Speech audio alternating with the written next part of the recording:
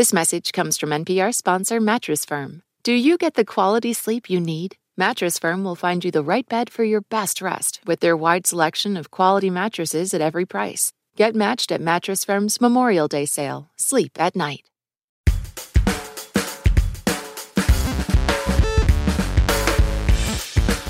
Hey, y'all, I'm Sam Sanders. It's been a minute. Today, I'm talking to Shelby Lorman. She is an author out with a new book all about good boys. But when Shelby says that phrase, good boys, she means quite possibly the exact opposite of what you're thinking. A man who would never do anything explicitly, quote-unquote, bad by his own measure, but consciously or not, uses his goodness as a shield behind which he can get away with still pretty bad behavior on the grounds that it's not outwardly horrific. Yeah. Yeah, it's a meaty one. That is Shelby Lorman's definition of a good boy. And her new book all about these problem men is called Awards for Good Boys, Tales of Dating, Double Standards, and Doom. The book is full of these illustrations of trophies and ribbons, awards, but for bad behavior. Thinks you'd look really pretty if you lost a few pounds. Not like too much weight lost, just in the right places. Responded to your text a cool 7 months later to let you know he's playing a gig. It's tonight. Is ready to talk about what he did wrong as soon as you calm down. Today on the show, we talk good boys, what to do about them, and why society's standards for men are so low. We also discuss how Shelby got the idea for this whole project, which began on Instagram. All right, let's get to it. Here's our chat. I think you'll like it. It is very good in the most positive sense of that word. Enjoy.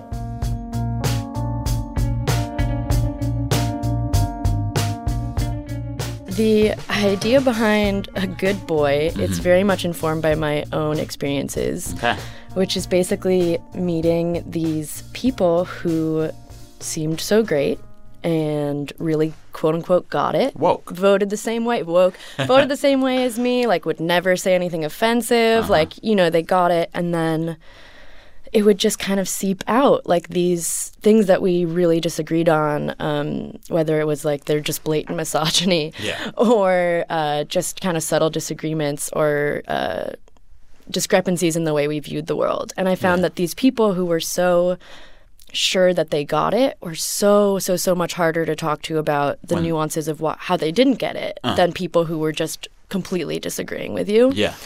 So I was like, okay, I gotta really gotta let this out. I gotta let this out. Gotta talk about it.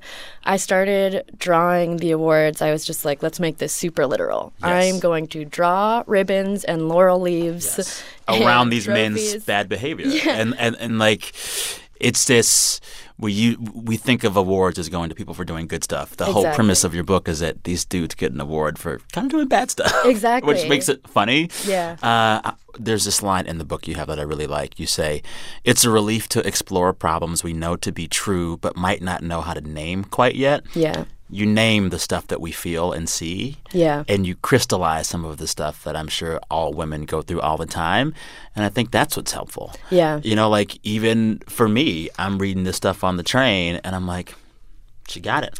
I've been a good boy. I never thought about it this way. And that's been me. Yeah. And so it's funny, but it's also like taking these things that are in the ether and saying, here's a picture about it. Yeah. Here it is now. Yeah. And I think that ability to recognize yourself in it is exactly what I want to happen. Yeah. And I started these with myself and my past relationships in mind. Dating relationships. Yeah. Okay. I mean, and also, you know, friendships, but most of this has been gleaned from romantic relationships.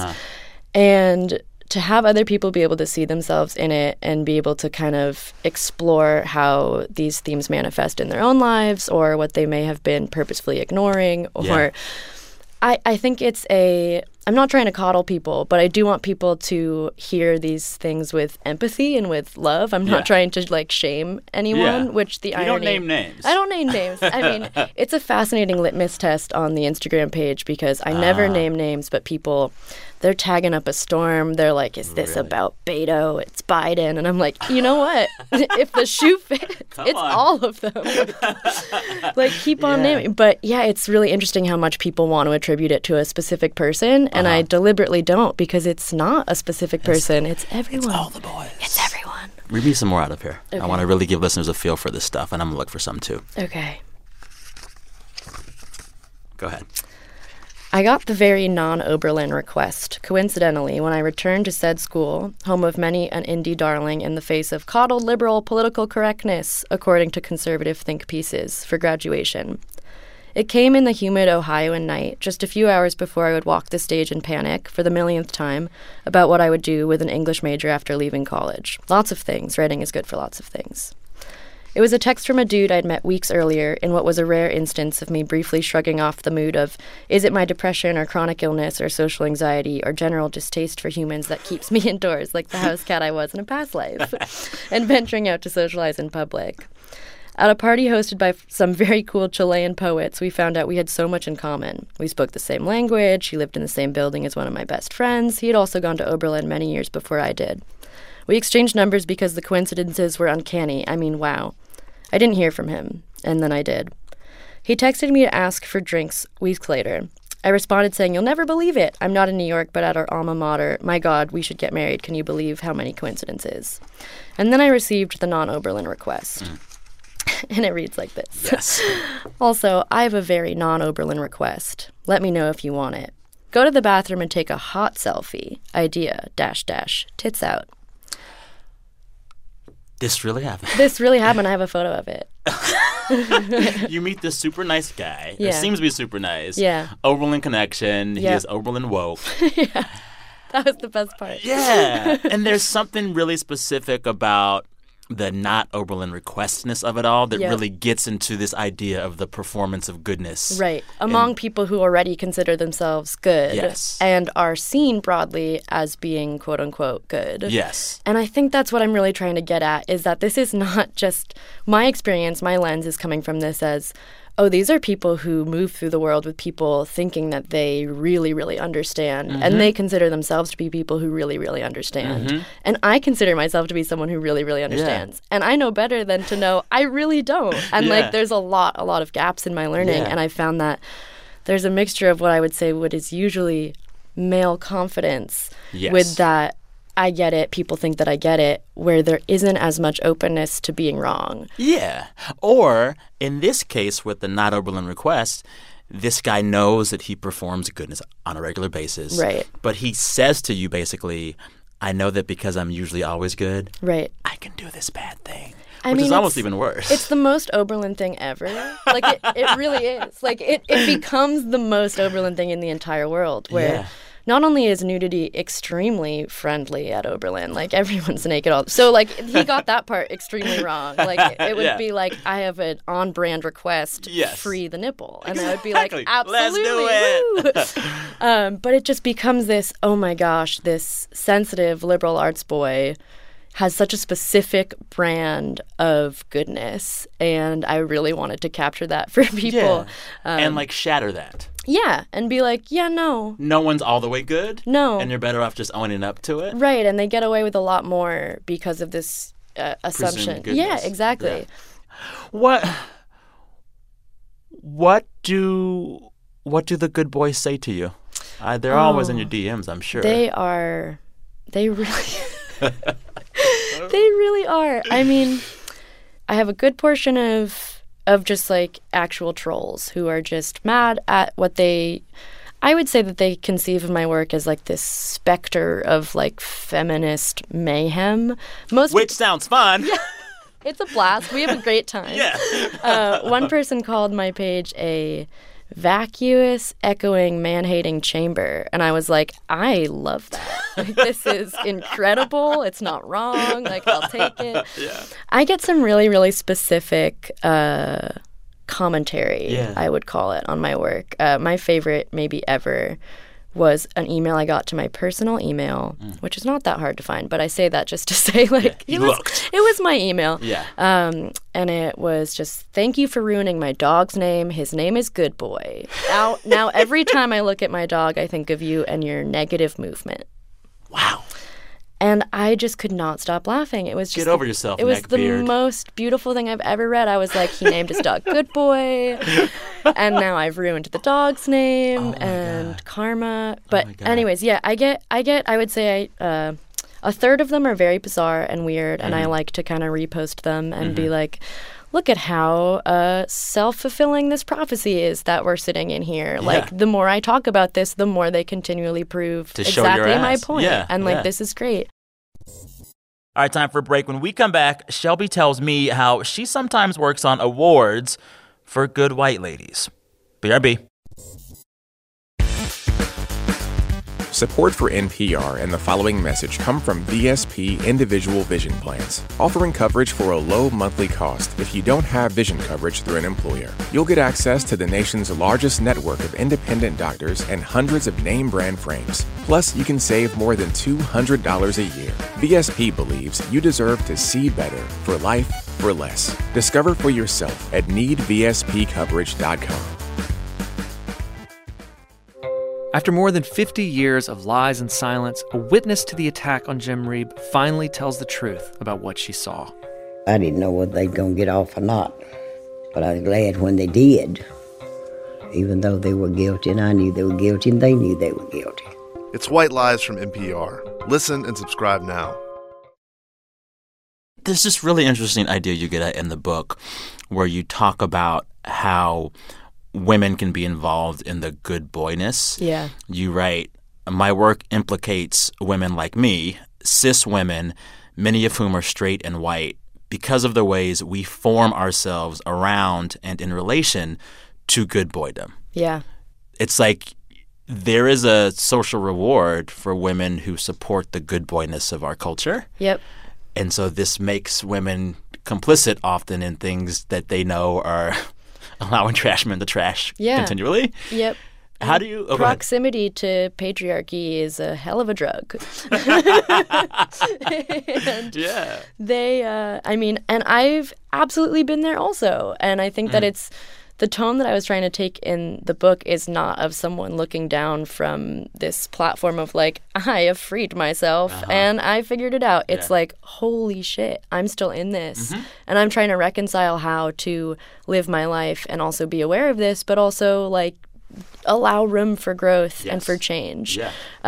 So I really tried to approach it as if I was just talking to a friend about it, which I do, which were like, oh my gosh, I've made some really bad decisions. And like, how do I uphold this? And what can I do to change? And ultimately, like, even though all of my work is so centered on men, which is so funny when people look at me as like this feminist icon, I'm like, have you seen my work? Like, it 100% centers men. Like, I'm not doing it. But at the end of the day, I'm trying to get everyone, men included, but women and non-binary folks too, to be like, hey, what have we done, and how can we extract ourselves in a way that is meaningful for us? One of the ideas that I found quite fascinating was when you wrote that it's not just that men have to clear a lower bar, it's that men get to choose where the bar goes. Yeah, it's a terrible game of limbo. Right? Yeah. And so your work is implicating the lowness of the bar. But what work needs to happen to open up that network of bar setters? Like, how does that, I don't know, how does particularly internet culture get there? Yeah. It's such an interesting and complicated situation because on the one hand, I don't think anyone, let alone me, should be acting as a gatekeeper for what constitutes the good or the bad bar. I think that is something that's just constantly changing. Yeah. But I do think, especially in the last few years, with the rise of such publicly vehement behavior from men, in a way, it's made the bar even lower for men to clear because now... I didn't meet to anybody. No, truly. It's like, well, I haven't issued an apology apologizing for my apology. Like, I'm doing it. I'm doing amazing. Yeah. And it's just so bizarre to watch that still continue to happen and watch the kind of media coverage that public women are getting and just, it's not the same. Yeah.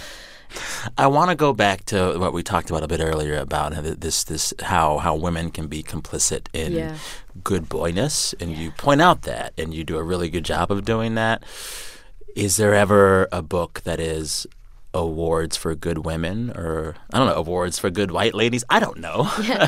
So I make awards for good white women with a friend of mine, Rachel Cargill, who's an amazing educator and teacher.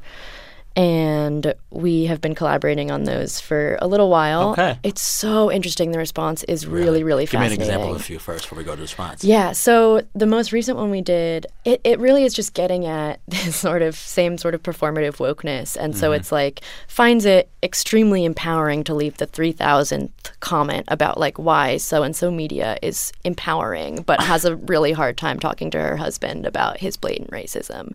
So it's this like, like, what are you willing to do? What's the level of discomfort that you're willing to actually get into? Yeah.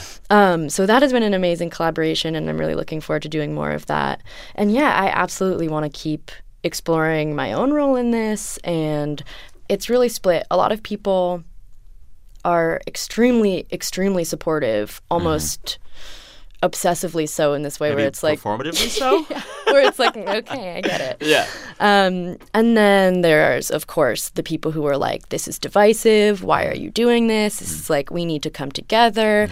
And that's not a bad thing. It's important to like have empathy and retain empathy throughout all of this process. But also, that can't be equated to not allowed to be angry, and that can't be or disagree. Right. And it's like, okay, it's cool if you're selling positivity, but also if your brand of positivity asserts that no one else can have another method, that's a problem. And I've really found kind of a visceral reaction to a lot of people online in the last few months as I've kind of started to crystallize this in my own mind, where I'm like, oh, this sort of like quote unquote authenticity and awareness and positivity is often more harmful than I think people realize. Because it papers over and covers over a bunch of stuff that needs to be handled. Yeah, and it also, I think, often inadvertently implicates people who are doing something else as being like inherently rude or mad or this or that. And I'm hyper aware of the fact that I get away with so much more being a white person online. And so like me being angry is like, yes, get them, woohoo! And like I'm not, I don't get racialized slurs thrown at me. Although when people found out I was Jewish, that was a fun few days. Oh, I bet. Oh man.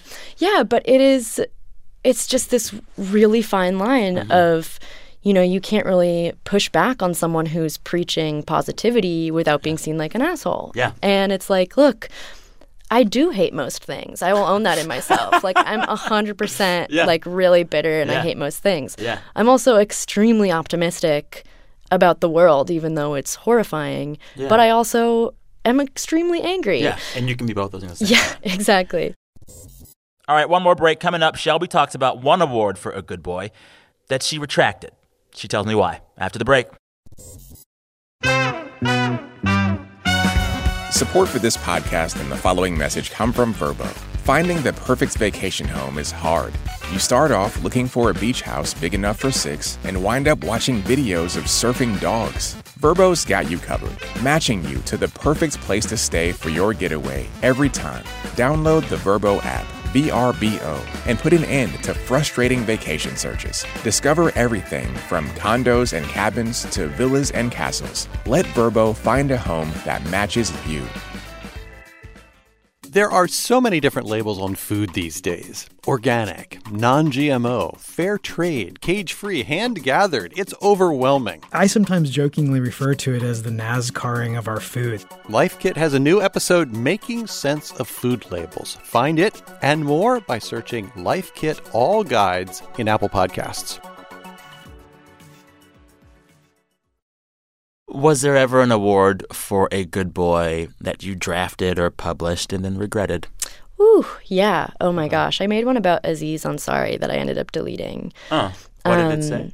It said, isn't defending Aziz Ansari merely playing devil's advocate? Defending Aziz Ansari? Yeah. Okay.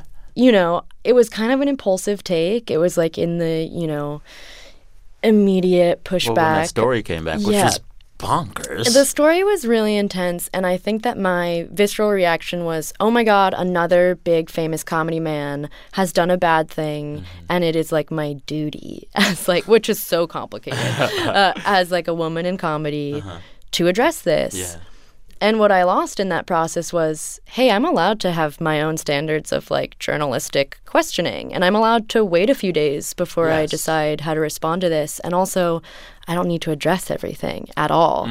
So I drew this and I put it up and it got shared a bunch of times. It was like on Twitter. Everyone was, really into it. And I just, was thinking, what have I done? Did you begin to second guess Aziz's, I don't know, culpability is the wrong word. I mean, I still thought that the way he handled it was not awesome. Mm-hmm. And I still think that the tour, and I think any of these people who are, put in the public spotlight for doing something and then they go immediately on tour and address it is really complicated because on the one hand, I want people to be I want men to be addressing this. Yes. I want men to be talking to other men. Yes. But also, what does it mean if you're going on tour and you're profiting off of this situation that potentially really hurts someone? And that's really icky. But yeah, it was this kind of situation where I still felt really strongly about the situation, but I didn't know enough about it to actually speak on it. And offer a verdict. Yeah. And the weird part about firing opinions into the void all day long is that people are really quick to see them as fact. Mm-hmm. And I would like to have faith in my audience to say, look, these are very clearly comics. They're very clearly comedy. You have to be a critical consumer and understand that this is commentary and not journalism. Mm-hmm. People don't really understand that. And so I've been that was like the last time that I ever named anyone deliberately, where I was like, you know what? It's not worth it. I found myself wondering while reading the book if your writing and illustrating about awards for good boys has changed the way you date or the way that men who you date interact with you. Oh, yes. It has been so fascinating. Okay. Tell me all of it. So as you probably know, in the very beginning of the book, it talks about taking a Tinder date back to my apartment while I was in the middle of drafting this book. And my room was, I work from home, I work in my room, and my room was an absolute mess. There was awards on my walls, there were strings piecing things together. It was like absolutely true detective trope. So all of these drawings calling out good boy culture were all over your room. I mean, there was like a huge corner dedicated to like, to male fear of vibrators. There was like a corner about mansplaining. There was oh my God. This instant next that I talk about where someone left me on a date after, 30 seconds. I mean, it was just like the history of my life with good boys exposed on the wall in my bedroom. And I was like, we were, it was like a flirty fun, like, come back to my apartment. It's a Tinder date. Yeah. And I just totally didn't. I don't know. I didn't remember what my walls looked like. But I brought him back and he was just like, what in the world is going on? Like, what do you do? And I, was not telling people what I did. I was just like, I'm a writer, which was true. And then was like laughing and we were laughing about it. And it ended up being like a good litmus test. But it was... Did he stay? Yeah. Okay. Yeah, I was like, and then it just becomes this hilarious self-fulfilling prophecy where it's like, oh my gosh, he stayed. We're going to get married now. And it's like, well, he's not that great. He just You lowered the bar for him. I was just like, wait, did he just, accept that this is my job and keep moving? Yes, he did. Yeah. No award for that. Yeah, exactly.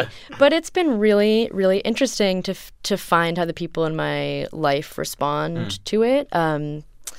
Tinder is not the same anymore. People recognize me, which is horrifying and cool. Yeah. I mean, I would be terrified to date me, and I think that that's the general consensus among other men. Yeah.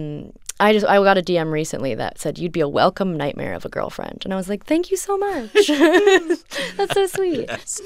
I want to talk, because one of the things I was wondering is I'm guessing that hashtag all women experience the good boy realities of our culture, but not all of them write books about them and devote kind of their life's work to them. Yeah. I want to get into your backstory and your upbringing and see how you think that this and that led to the book. Yeah. So you're from LA. I'm from LA. West born Side. And raised West Side LA. I had just a exceedingly normal and privileged upbringing on the west side of LA. I was always really interested in writing and drawing and making art. Mm-hmm. I was also just a huge nerd. I was not interested in and this is not like I'm not like other girls, because to each their own, but I was just not interested in boys or dating or any of that until years after my friends were. Do you think that's part of it? So like, if you come to dating and boys later, you're missing all of those years that teenage girls have to shield themselves against the world of good boyness. Yeah. Like, was your first encounter with the good boyness even more abrupt because you got there later, maybe? That's interesting. I mean, I spent the first few years of, like, my friends becoming interested in their, you know, romance and discovering their sexuality and all of this. I was just, like, so shy and so committed to my schoolwork and really, really funny. And I used humor as a defense mechanism. And I was like the girl who hung out with all of the dudes while, like, one of their friends was, like, kissing one of my friends. So I was, like, never the one being kissed. I was just the one. You made them laugh. Oh, my God, they loved me. And, like, that is something that I'm still, you know, unpacking, which was like, why you're like a sister. Yeah, I was like, first of all, weird. Also, why did I love that validation from men so much when I was, like, not being sexualized? And I totally liked that for a long time, where I was like, well, whatever, I don't care. And then in college I was like, oh no, like my gain has been, you know, kind of putting down other women and, you know, establishing myself as different. And I'm not different. It's just a varying method of being in the world and of coping in the world. And now, as someone who kind of wants all of that, it's really interesting to see, like, how we're taught and conditioned to view certain qualities as gendered when it's just not binary in that way at all. At all. It's all complex. Yeah. It's all complex. Yeah. So what would you do if you had all the male privilege for the day? Like, first thing you'd do. Ooh. Oh, my gosh. I think I'd, like, get on the train and just take up, like, a whole car with just, like, my stuff. But I'd be like a film boy. So I'd have, like, all of my film gear, and then I'd be reading, like, My Struggle by Karloff, Swinosna, whatever. And I'd, like, be performatively reading, and I'd have, like, a little beanie on, and everyone would love me. Oh, yeah. You'd have random people just give you their numbers. Yes. I would just be like, thanks. And I wouldn't call any of them. Yeah. No, you would have to actually be reading Ta-Nehisi Coates' book. Oh, yeah. Very performatively. Yeah. That's the move That's in much better. Brooklyn. Yeah. I get a lot of stories from people who follow me about men who show them the Instagram page on first dates, or, like, send it to them being like, do you follow Awards for Good Boys? Because I do. Yeah, and, like, they'll never like any of the posts that, like, apply to them, but they, like, they reshare the 3 that I've made about women, and they're like, this is so real. You're like, okay. Oh, the good boys. We see you. We see you. Yeah. We see you. Yeah, all of you good boys out there, get this book. It is called Awards for Good Boys, Tales of Dating, Double Standards, and Doom. Yeah, it's out June 4th. Thank you, Shelby. Thank you so much. Thanks again to Shelby Lorman. You can follow her on Instagram for more Good Boy Awards, like every day. That account is @awardsforgoodboys. Also going to second a request that I first made last Friday in the podcast feed. We are trying something new with the final segment of our Friday shows. We want to talk with you all about the weirdest things that have happened to you all week. This week, last week, next week, whatever weeks. We want that, though, okay? So you can send me those stories of weird stuff in your life this week, by sending me a voice memo to samsanders@npr.org. samsanders@npr.org. Cannot wait to hear those. Keep it strange. All right, listeners, back in your feeds on Friday. Talk soon. This message comes from NPR sponsor MassMutual. The Financial Educators Council says 39% of Americans don't have someone to go to for financial advice, but you can plan for the short and long term with someone backed by 170 years of financial expertise at MassMutual.com. This message comes from Capital One, offering commercial solutions you can bank on. Your business faces specific challenges and unique opportunities. That's why Capital One offers a comprehensive suite of financial services, custom-tailored to your short and long-term goals. Backed by the expertise, strategy, and resources of a top 10 commercial bank, a dedicated team works with you to support your success and help achieve your goals. Explore the possibilities at CapitalOne.com/commercial.